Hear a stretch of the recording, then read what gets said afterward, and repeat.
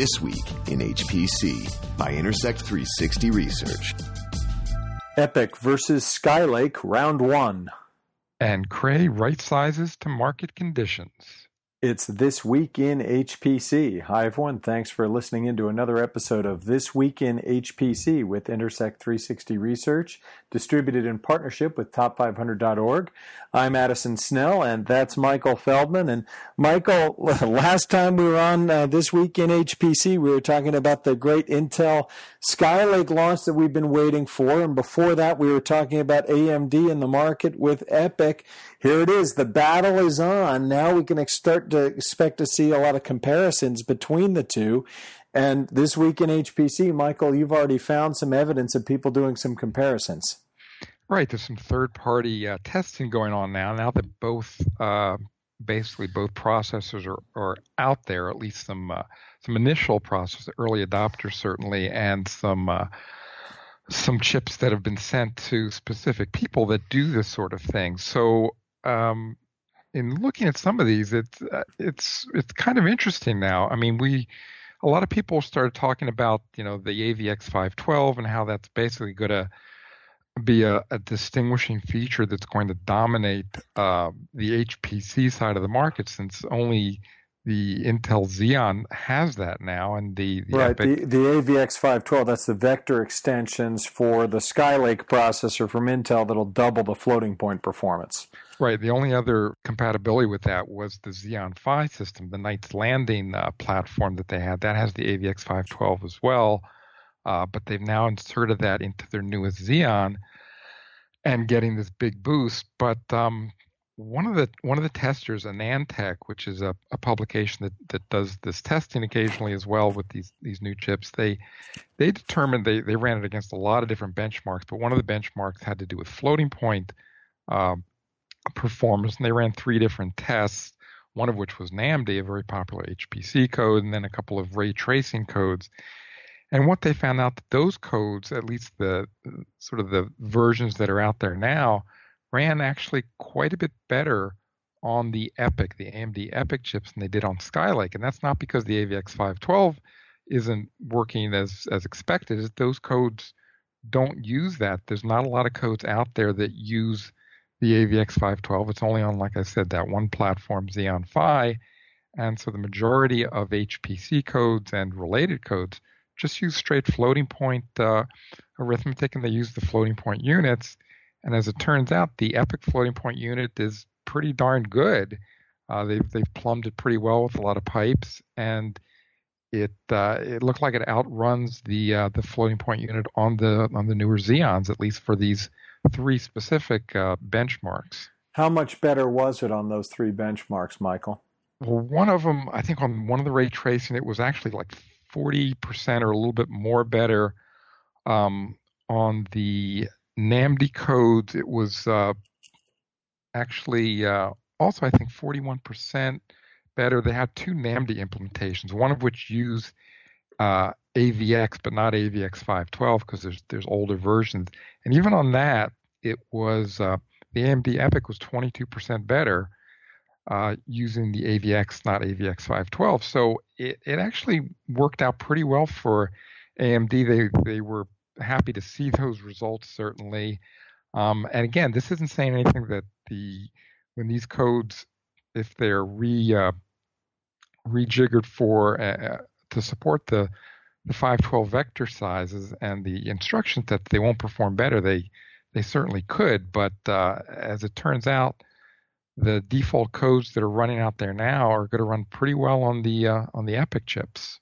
So what we're seeing so far is, for the limited number of benchmarks that have been run, if you can't implement the AVX 512 because you're moving from a Xeon environment forward onto the Skylake, that there might be a bigger boost in floating point performance going over to the AMD EPYC chip. Now, Intel will counter and say, well, that's exactly why we're implementing AVX 512, because now you can vectorize your code, you can double your performance from there, and theoretically leapfrog where AMD is. Now, AMD will say, well, not every code is like that. So now it's a question of which codes can take advantage of these vector extensions. If you can, then Intel is potentially in a better position with the AVX512 to dominate the AMD performance. And if you can't, then AMD is now going to be in potentially a better position with this EPYC chip versus the Xeon without the AVX512. So now that reduces you back to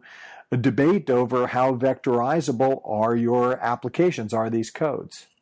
Yeah, and there's a few other variables in here. One of them is, well, let's talk about just the AVX side. I mean, if you have a very vectorizable code, in most cases, I think you're going to be better off buying the Xeon Phi, unless you need a faster clock for whatever reason, for the code itself or for other codes you're going to run there. I mean, basically the Xeon Phis will give you better performance per dollar and performance per watt than the Xeons will. I mean, they're expensive chips, but they're much less expensive than these high-end Xeon chips. The one they tested in the AnandTech benchmarks ran a little over $8,000. These are the high-bin chips, and the EPYC chips actually were about half that price. But if you are stuck on x86, or if you're committed to x86 and you have very vectorizable codes, I would think you take a good hard look at the Xeon Phis, which are a more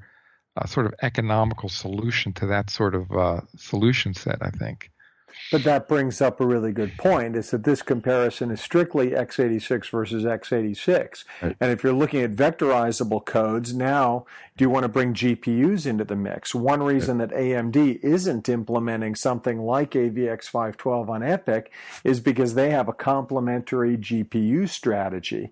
Intel, of course, is going its many-core route with Intel Phi, which has its original roots way back when in being like a graphics processor with that Larrabee project that went on, but now predominantly competes against NVIDIA. So NVIDIA and AMD would both likely take the standpoint that if you have a vectorizable code, then you should be looking at GPUs more than Xeon Phi, right? Well, yeah, I mean, that was sort of AMD's design rationale for leaving out the wide vector structures and arithmetic in their EPYC chip. That's what they said. But in a sense, Intel made the opposite choice. I mean, they didn't have a GPU, but they had a many-core processor that was analogous to a GPU, and they've decided to duplicate the vector unit in the Xeon as well. So they sort of went different ways, even though they had sort of the same decision. They didn't quite have the same differentiation between the Xeon and the Xeon Phi that you have between a CPU and a GPU, but they decided to duplicate the vector feature in both platforms. So it seems to me that the biggest question that comes up here is, how has AMD done in terms of rebuilding its relevance in the HPC space here? Because you pointed out quite well in your article on top500.org that a lot of people have questioned AMD's presence here, including me, going back to previous podcasts, and AMD's strategy and wherewithal here. But if what you've got in the market now is HPC users who are reluctant to make a lot of changes to their codes, who've been in an x86 environment, and I just want to say, look, I don't want to vectorize anything. I just want to take my code, move it forward the best I can. Now it looks like the AMD chip might be outperforming the Skylake. Yeah, in that sense, and I think the bigger issue for people, maybe if you don't have just a pure vector code, is that the EPYC chips are much less expensive. I mean, they use the example here. They tried to get comparable chips in these two or in these three benchmarks. It was basically the 7601 EPYC on the AMD side, and on the Intel side, it was the Xeon Platinum 8176. That's a 28-core chip against the EPYC's 32-core chip, but they're basically the same clock frequency and TDP and all that stuff. So they were what they thought were comparable chips, and one of them, the EPYC chip, is basically half the price of the other one. And if your performance on these two is comparable or even maybe a little bit less or more in one direction or the other, the AMD looks very, very attractive from just a pure upfront cost point of view. And I think the performance per watts are going to be pretty similar on these two clocks. Well, it's going to be a long and interesting battle. This is only round one. This is only a couple of benchmarks. This is only very early on. You also mentioned in your article on Top 500 that they also looked at big data, right, not just some of the pure HPC side. And that was when the advantage seemed to get neutralized or maybe even swing back to the Skylake side. Right. The Skylake edged the EPYC chip on this big data benchmark, which is basically a series of codes that they put together, compilation.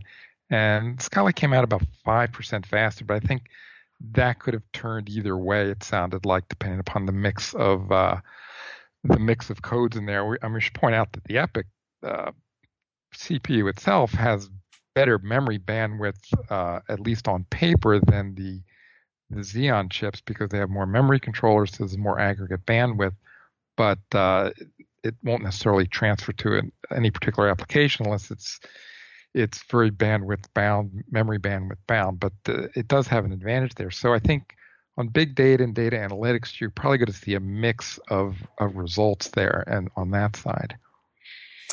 An interesting story, Michael, and we're going to keep tracking it, of course, as the chips do battle out in the marketplace. Also this week in HPC, as you reported on top500.org, Cray going through another round of layoffs. Now, this is a company we've been tracking through its resurgence in HPC. It's put together a string of profitable years, although it narrowly eked that out last year. And now we're seeing a big layoff in the works at Cray. Yeah, it's a significant layoff. They're laying off about 190. In fact, they've already done most of this, 190 employees out of a workforce of approximately 1,300. So that works out to between 14 and 15% of the total. And it's, in a sense, it's not all that surprising. Cray talked even last year about a slowing supercomputing market that they're seeing, and it's continued into this year. And I think they've done the math, and they feel like they can't really keep the same workforce going forward, so they had to basically do a reduction in force across basically all of their offices. I think they said something's going to come out of each division and each geography, so it's going to be basically across the board. Yeah, I don't see this as being a technology problem. It more has to do with Cray falling to the market conditions for its core customers. Cray survives a lot on these public sector, predominantly government supercomputers at the high end of the market. And, although the whole market for HPC is relatively stable, we've seen a flattening in public sector spending, where a lot of the growth that we've had forecast in the market is, well, over the past few years and also in the coming 5 years, is forecast to be in the commercial side, whereas the public sector is a lot flatter. And then also supercomputers, which have been a good growth rate part of the industry, but that growth rate is also subsiding. By the time you look at the intersection of, I'm in large public sector supercomputers, just the growth rate isn't there right now in the forecast. Yeah, and it just anecdotally, it looks like some of the procurements are just sort of lengthening a little bit. It's, you look at the DOE and even some of the universities, and they would keep a system for 3 to 5 years and then replace it. It seems like they're getting a little longer than that. One example that stands out, just because it's the biggest DOE supercomputing center in a sense, is Oak Ridge. They've had the Titan system since 2012. It's now 2017, they're not probably going to get the replacement, which is going to be Summit, in at least the end of this year, probably more like the beginning of next year. So that's almost a 6-year cycle, which seems pretty long for your premier DOE lab. I mean, the Titan system has Opterons, for gosh sakes, and Kepler era NVIDIA chips in it at this point. So that's an aging system now, and it seems like they should have got something, somewhere in the 2016 or 17 timeframe, all things being equal, but that seems like it's a year or two late to me.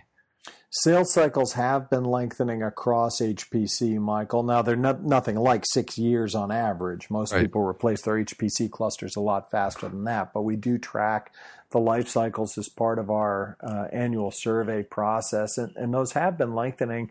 We think the predominant reason for that is because of this uncertainty around architectures in the market, where end users have wanted to delay as long as they can, committing to one process or architecture line over another.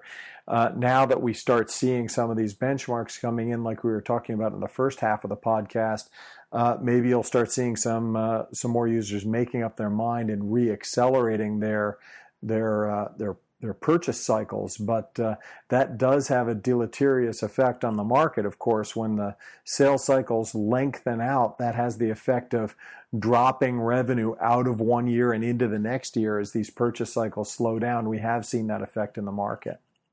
Yeah, and these bigger systems, they tend to be a little longer lived than your average cluster, but with Cray is obviously a company that's very sensitive to that. Even if it lengthened out by 10%, that impacts their revenue stream compared to previous years, so they have to react. I mean, one thing they are doing, and they mentioned this in the SEC filing when they were announced their layoffs, is they're going to hire in certain areas that they've sort of refocused on, mainly in the analytics space. Their Eureka lines, their Eureka GX and the Eureka XC, that's the software side of it, and they're also now into more an AI-focused platform, and they've dipped their toe into cloud computing, and they think some of this could make up some of the lost revenue for their traditional supercomputing sales. But that's a long-term strategy, and they will hire into this space, but probably nothing that completely replaces those 190 workers in any kind of short term.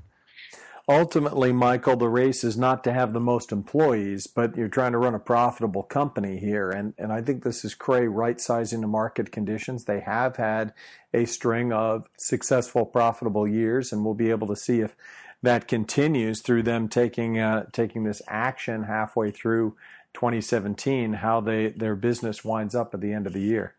Yeah, definitely something we'll be watching as the year continues. All right, Michael, thanks very much, and thanks for tuning in. We'll talk to you again next week. You've been listening to This Week in HPC, brought to you by Intersect 360 Research, actionable market intelligence for high-performance computing. For more information, visit intersect360.com.